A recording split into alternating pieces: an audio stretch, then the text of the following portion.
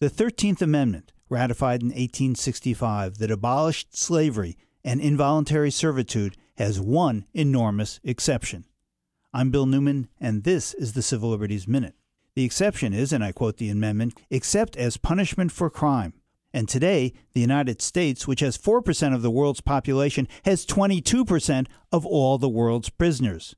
As Bryan Stevenson, founder of the Equal Justice Initiative and author of Just Mercy, writes in his contribution to the 1619 Project, quote, central to understanding the practice of mass incarceration and excessive punishment is the legacy of slavery.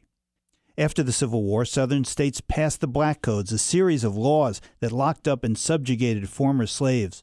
Again quoting Stevenson, Nixon's war on drugs, mandatory minimum sentences, three strikes laws, children tried as adults, broken window policing, these policies were not as expressly racialized as the Black Codes, but their implementation has been essentially the same.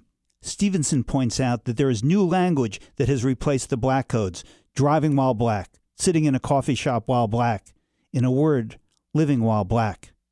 And in the same vein, he writes, quote, it has been black people and brown people who are disproportionately targeted, stopped, suspected, incarcerated, and shot by the police.